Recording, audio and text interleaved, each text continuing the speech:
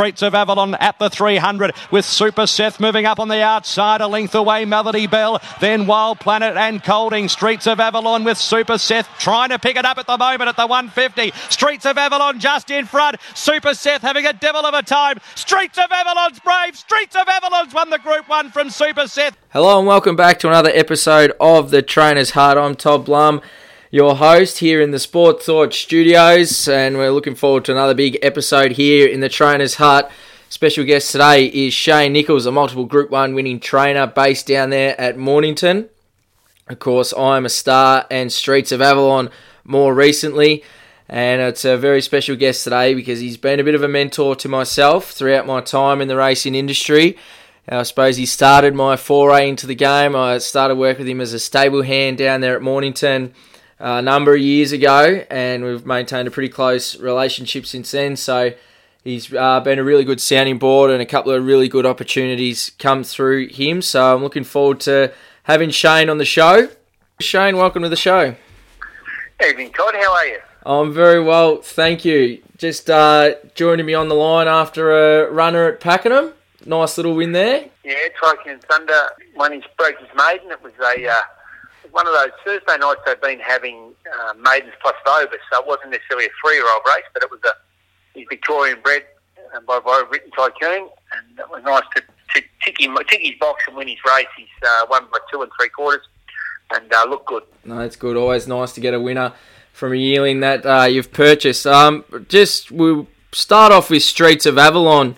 Shane, who of course won the Group 1 Futurity earlier in the year, and he's been a very good horse for the stable. Just tell us a little bit about Streets of Avalon and the story about, you know, how the boys got involved with him, obviously with the breeder retaining the share, and he was meant to be a breeze-up horse. Yeah, so Phil Warren bred him. He's bred quite a number of horses that we've raced over the years, and he said, what am I going to do with this colt? Like, he normally races the fillies. He wasn't really that interested in racing the colt. So I said, well, if we can breeze him up, send him to ready to run sales if you want to. So we had him broken in, gave him a little bit of a prep, and he was kicking along quite nicely. So the way the process works is you have to breeze them up over 200 metres under the clock and the videos, etc. And it's about a month before the sale. And in that month period, you have to get them X-rayed to submit to the sales company so prospective purchasers can view those. So he breezed up in 10.99, which was quite a respectable time. Wasn't the fastest, but it was in the top probably 15-20% of the sale. And then we had his X-rays done by our vet, and he had a few issues on X-ray. So that's a no-no when you go to those ready-to-race sales, because a lot of Asian buyers, and they have to be clean to go to Asia, and Australian market don't speculate that sort of horse. So at that point in time, we had a horse that went nice, but had no X-ray, so he had to continue on with him. So he decided to put a few mates in him, valued him up at 20 grand, sold 4 10% shares and kept 60% himself. And then at 3, he was going okay, won his maiden at Bairnsdale over 1,000, and it was not until then that he started to really step up. His next start, he went to Caulfield on Boxing Day and was narrowly beaten in a really good Vobis race. And the maiden was the only race he won at 3. He just ran placings in, I think he ran placings in a Zedditive Stakes, and it was good, but he just couldn't win. And then he stepped out at 4, and I think he won 5 or 6 Saturday Metros as a 4-year-old, and as a 5-year-old he went and won a Group 1, and he's won 2 Group 3s and a Hariba Stakes, which was a listed race, 1.2 million, and he's a jet. But he's done one of the remarkable things that horses can't do or struggle to do, is he improved from 3 to 4, and then he's improved again from 4 to 5. So his next start will be as a late 5-year-old into 6. God help us if he improves again. Yeah, I think just being a follower of the stable, when you see his name there down the race, he just always seemed to find that next level, and you think, oh, he's racing in town, and this could be him, and then he wins, and then the Hariba Stakes, which is, of course, the double on Mornington Cup Day, your home track, and he got up and won that, and then he's in a Group 3, he wins that, a Group 2, and then he got to the Group 1 level, and there was a couple of Group 1 races, like he might have run in a 2-rack before that, and you think that, you know, he's just a day for the owners, but of course he got up and won. He just been owner's dream. Yeah, they've had the best ride of all time. I I sort of keep saying to him when our rating goes up or we win a stakes race, look, he's just going to find it that bit harder to win now and a bit harder to win now. And, he sort of showed us that he was not far from that level. He ran fourth in a Rupert Clark, won by Be Good to Your Mother. And I thought, gee, you don't do much wrong and you're pretty honest and you race on speed. And around that 1400 mark, that's his quicking distance. And he can run sub 122 for 1400. So that's pretty competitive in any race if you can run that time. And I sort of come to the Futurity Stakes. Ben Melham was riding. We went against Super Seth and Melody Bell and Colding, some really top-class Group 1 horses. I said to Benny, just bounce out and tick along at a good speed here. I said, I reckon if you can run sub 122, you'll be a chance to, pinch this or be right in the finish. And I think he ran 121.7 and away we went. What's in store for him this spring? Resuming the Bletchley, which will be 1100, be too short for him. And then he'll just go Menzies, Rupert Clark, all those 1400s, Moonda Stakes, which he's won, Victoria Handicap, which he's already won. He'll go through all of those 1400s, and some will suit him better than others.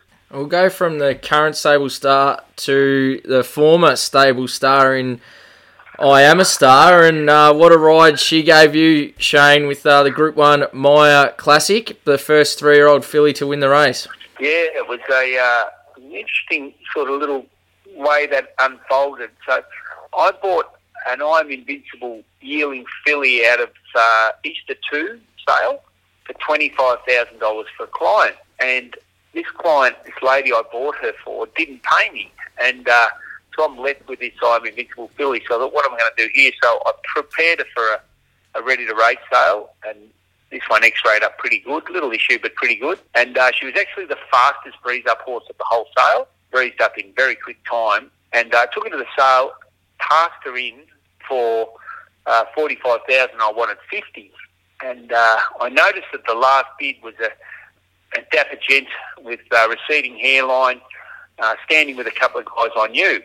So I didn't know who this fella was. So I went and approached him and said, look, you were 45 on this I'm Invincible filly. I think she goes really well.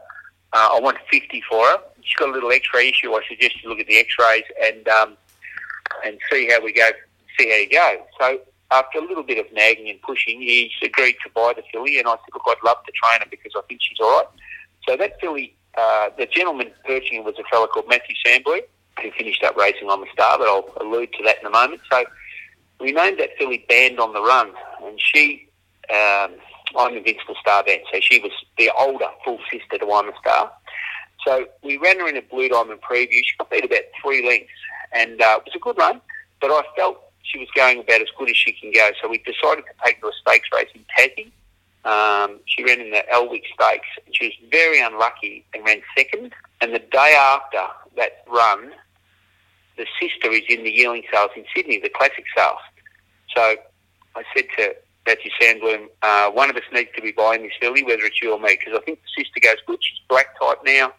She's going to win a few $100,000 to me, a nice filly. So we should buy the full sister. So he did. He put his hand up and bought her for $40,000, and that filly went on to become I'm a Star. And she won 10 races. She won 9 group races and $1.56 million. So it was an unbelievable ride to have a filly that good, presented in the stable. We're running and being competitive in all sorts of group races. I think we started in the red in a Sunline Stakes at Moonee Valley. So she won 1 Group 1, 5 Group 2s, 3 Group 3s. Yeah, it's funny how things work out, isn't it? Because I think it was at the English Premier Sale. I was there with you one year looking at yearlings, and one of the gentlemen that might have been standing with Matthew was Henry Field, who said Matthew had his eye on a few horses at that sale, and he said to Henry, which one should I lean towards? And he said, well, Shane Nichols is a good bloke, so why don't you have a crack at one with him? Yeah, that's pretty much how it unfolded. That's Henry Field from Newgate gave me a kick up, and James Heron, that runs James Heron Bloodstock, he gave me a push as well. We've been overseas guests at Shane McGrath's wedding only a few months before, so we'd had a few Guinness in Ireland. Obviously when that happens, you're usually pretty good friends at the end of it. So she wins the Maya Classic, and there was a bit of a build-up that week going on in your personal life, and tell us a bit about that. It was actually after that when she won the CUNY Stakes was the okay. build-up. So I had we had On the Stars I don't know, she's like $2 favourite or $1.90 favourite in the CUNY Stakes, which is Group 2 race Flemington. And she'd had a close nail in the foot, a little bit of an abscess brewing in a foot. So we had to rip the shoe off and hadn't been able to work it for a couple of days.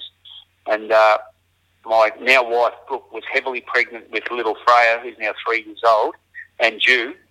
And my mother had a bit of cancer, and she was going through chemo, and she spiked the temperature on race morning. So lucky enough, my auntie took my mother to hospital, and she was sorted. And Brooke managed to hang on and sit tight for another 2 days, I think, or a day and a half before she went into labour. The foot abscess we finally were happy with it at about 5:30 a.m. on race day. And off she went to the races and really had to bust the boy with a win. And Dean Yendall Rotary got off and said, "Oh, she won, but I think I broke her." I said, "No, don't worry, it was just a close nail." That was a bit of an indication of how tough she was and how much she could cope with.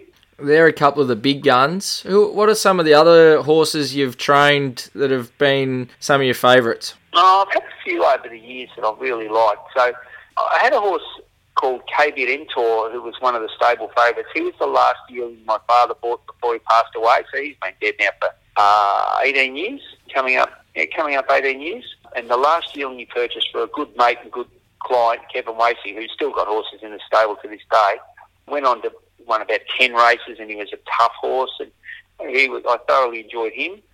We trained a horse called Wordsmith, who's a successful stand in Tassie, and he was my first stakes winner. He won a Group 3 at Moonee Valley and was placed in a Sandown Guineas. And look, there's been a few others over the years. We had Tahitian Dancer win a spectacular stakes race at Eagle Farm just after Christmas. She was Damien Oliver at his absolute best, back last at Eagle Farm and got up in the last stride. That was one of the biggest buzzes I've ever had in a race course. Even though it was only a listed race, it was a massive thrill. And you mentioned your father there, of course, John. He was a horse trainer as well. Yeah, he trained successfully in the Yarra Valley for years. And look, we'd always, growing up, always working around the stables and helping out. It was never really anything I thought about being a career or a job, but it was just, part of life. You sort of helped around the place. So we worked in the stables on and off and did a bit of travelling, a bit of looking around, and then I came back and I sort of worked in the stables and did a bit of breaking in and worked with a vet and worked with a dentist and a few other things. And I actually went and managed a stock feed and grain business, and we bought that, ran it for a number of years. You got the property down there at Murdoch. It's a beautiful property. Tell us a bit about how you come to Mornington, obviously from the Yarra Valley originally, and there were some issues up there with the track at Yarra Glen that you had to make a move. Yeah, so we were in the Yarra Valley during the Black Saturday fires, and it was a disastrous time. Like we lost friends, and we had friends lose homes and loved ones, and it was a dreadful time. And the consequences of those fires were the Yarra Glen racecourse where we trained was down on the river flats. So when the rainfall fell in the valley, before the fires, 17% of the water used to make it to the river. And then after the fires, 70% used to make it to the river. So there's no undergrowth to slow the water down. So obviously when it got to the river flats, it just washed the racecourse away. So they repaired it a couple of times, but they just kept washing away, and then they decided that they were no longer going to continue training there, and our grass track compromised as well due to holes and things. So we had to relocate. So I said to Brooke that I want to go somewhere where I want to live. I don't want to go somewhere where it's not a lovely place. So we had a look around, and we found some boxes we rented off Dean Bernays at Mornington, and we thought we'd give this a go for 2 or 3 years and just see whether the business can cope with that before we buy. So we did that with a bit of luck and a bit of success. We had some nice horses there. Like on the General, we had early in the piece. He won at Flemington, went and ran into Magic Millions on the Gold Coast, and there was a bit happening there. So we stayed at Dean's, which was good, right opposite the track there. So it kept our costs fairly low for about 2.5 years. And then we bought 25 acres, about 8 k's out the road at Moroduck, and we've got 36 boxes here, and I don't know how many spelling paddocks, 20 odd spelling paddocks and some yards and treadmill and a track, and we're about 12 k's from Balnarring Beach, 8 k's from the racecourse. So we generally float everything in every day, and we tee off pretty early. Staff drive in. First staff member drives in about 10 to 3. So we're one of the lunatics that, first they're on the horse at 10 to 4, and we go like a scalded cat till about 7:30, 8 o'clock, and we're pretty much done. So I like to work like that. Does get a bit tiring at times, especially when you got to go to the races or the night races. But I wouldn't have it any other way. It's more expensive training out of a private centre like this than on course, but it's far better lifestyle and better for the horses, I think. I'm sure it makes it a bit easier if you're having 4 winners in the week as well. It always makes that easier. That's true. And a lot of those horses are sourced from yearling sales across Australia and New Zealand. Of course, you've got a couple there of long-time clients that breed and obviously get horses from other people, new clients and things like that. I want to talk about the yearling sales in particular. What are the things you're looking for in a horse when you go to the yearling sales generally? The age-old comment is an owner, because when we go to the sales and buy them, we stump up. The amount of times you buy a horse when the hammer falls, you own 100% of it. So it's a bit of a process. So we buy, up until this year, we've been buying about 25 yearlings a year the last 2 years, and this year we've only sort of managed to buy about 15 to 16 because of this COVID time. It's made it really restrictive to be able to buy yearlings because the sales changed and people haven't been buying as many shares. So we've got a number of horses still with shares available that we've got to syndicate up. So we get the catalogue mailed to us a month before. Now we sometimes will get on the road and we'll go around to all the studs, or Magic Millions and Inglis might put a parade on through the Hunter Valley where you can go and do a lot of pre-inspections on the farm. So we do that. So that's for 2 reasons. One is to look at the horse and see how much it changes between when you look at them in a month's time when they're at the yearling sales, because a lot of them can change a fair bit. And it's also, your stud owners are some of the biggest clients, so it helps you form a relationship with a potential big client and, someone you want to be involved with. And they have little things that they like about, that you find out about their yearling, such as this is a spitting image of its mother. And you can actually go and look at its mother that's there. And she might have been a stakes winner, but she mightn't have been that big or robust or whatever the case may be. So when you go to yearling sales, we don't tend to... So I look at a lot of horses, and I look at a lot with Matt Ellerton and Johnny McArdle. So we look at, I don't know how many thousand yearlings together a year. We do it together because it just breaks the day up a little bit, and we're all going to look at 80% of the catalogue. So we try and simplify that process. So our first port of call is to find the athlete. So the horse comes out of its box. It's got to look like an athlete. Then the second phase of that is it's got to be correct enough that you think it can withstand training. And then you open its pedigree page to see what you have to pay for it. And it's as simple as that. Look, I can love a horse, but if I know I can't sell it to my clients, well, it's pointless buying it, because if I can't sell it, I can't afford to own it. So we bypass, a number of horses that would be nice horses, but I can't buy them because I can't sell them. So we buy ones that our clients will be interested in, and hopefully we break them up into, you might have someone take 30% or 40 or 20 or 10 or 5, or a group takes 5. We cater for all numbers of clients, but that's the tricky bit. We buy them off the sales companies, and we've got to try and get them sold and paid for, because they don't give you the money for free. You're looking for an athlete. Typically, the best athlete goes for the most amount of money. How much does the formula change when you're looking at the lower end of the scale? You mentioned I'm the General. He was purchased for $35,000. Band on the Run, you said, was $25,000. So there's a couple of really nice horses you've picked up there at that lower end. How much does it change there? It's funny, they say beauty's in the eyes of the beholder, but we all see different things in a yearling. Now, I can see a yearling sell for $600,000 that I think is just horrible and atrocious and awful and non-athletic. It doesn't mean the horse is good or no good, because I don't claim to be a great judge, but you do see that all the time. So it's what you've had success with, and sometimes there'll be a fault with a horse that you're not concerned about, that it might have a little bit of an offset knee, or it might have slopey pasterns, or it might just be a bit, whatever the case may be, a bit shallow girth or something. And you're not concerned about that, but it might put someone else off. But you've got to try and find, we all find the obvious ones, the beautiful, perfect yearling. We all see that, and it's whoever's got the biggest checkbook buys it with the fat pedigree. But it's the key to buying yearlings is to buy a yearling that's good, that's got a little fault you can put up with, or it's a little bit small, or whatever the case may be. But you've got to try and pick the needle out of the haystack. But you can buy it there because, when you're buying these horses for your clients, you want to be respectful of money, because as soon as you don't respect money, you don't have any of it. I'd like to buy what I consider value from a client. Now, the same thing with, I said before about buying Band on the Run came out of Easter 2. So they used to have the Easter 1 sale and the Easter 2. They've changed now. But that Easter 2 sale, people look at all these magnificent yearlings with great pedigrees, and then you get to the Easter 2 and they might lack a bit of pedigree or a bit of type. Like I bought Land of Plenty out of there for $80,000, and he won a Toorak Handicap Group 1. So, they're there in that sale. If you can look hard enough and do enough work, you can find them. I was going to bring him up, but I just wasn't sure if it was still a bit raw or not. Yeah, it was interesting. Look, I bought him, I syndicated him up, and one fella had a large share, and we actually got really big offer to go to Hong Kong, and we went through the sales process, and I got paid the money, and then the major shareholder said, give the money back, I'm sending the horse to Mick Price.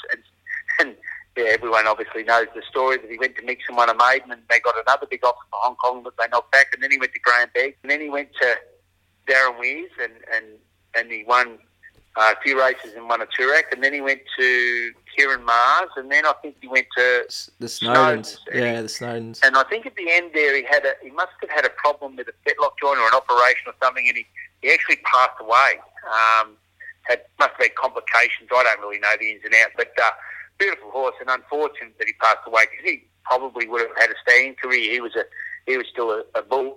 Just before we wrap up, you've mentioned that you've still got shares available in some yearlings. How do the listeners get in touch with you? They want to race a horse with Shane Nichols, the beautiful picturesque Mornington there. How do they get in touch with you? So the easy way is to go to the website, www.shanenicholsracing.com.au, and then there's a horses available page. So we've got about 7 or 8, some with little shares available, some with larger shares available, but depending on what you like. We bought a lovely Awesome Rock colt in Perth. It was the dearest Awesome Rock, I think, sold in Australia this year. He's such a nice horse with a good pedigree. We had to stump up 165 for him. Now there's 19% left of him. There's an Astern colt that I mentioned earlier. It's quite a fast horse. Now I bought a Street Boss filly out of an Exceeding Cell mare for 100. Now she's the same cross as French Boss, and also Petite Falou. All those are a Street Boss out of Exceeding Cell mare. So that's been a really popular cross. So we got one of those there with a little bit available. There's Divine Prophet, and there's a few there. So if someone wants to go to the website and have a look, give me a call. Come and have a look. We're fairly simplistic how we work it. We do pride ourselves on selling them at cost. So what I pay, you pay. There's no hidden margins, nothing like that. They're all insured. They're paid up a race series. They've all passed their betting, and we've found that to be the best received, because I often say if you go to a syndicator, you pay full retail. If you go to a trainer, you pay wholesale. So, it's the same product. It's just that there's one less person getting a bite out of the cherry. Excellent stuff. Thank you very much for coming on, Shane. As I said off the top, you've been a bit of a mentor to me throughout my journey in the racing industry with my bloodstock endeavours and the like, and of course spent a bit of time working with you there at Mornington. So thank you very much for coming on the show. Really appreciate it. Pleasure, Todd. Talk soon. Shane Nichols there, joining me on the line in the Trainer's Hut. That's it for episode 3 of the show. Thank you very much for listening. As we say at the end of the show, if you like what you're hearing, give us a follow on Spotify or subscribe on Apple iTunes, the podcast app there, however you get your podcast, and share it with a friend. Let someone know. It really helps us grow the show, and leave a review there, which continues the show to get out there. Thanks very much for listening. It's been great having your company, and look forward to seeing you next week in the Trainer's Hut.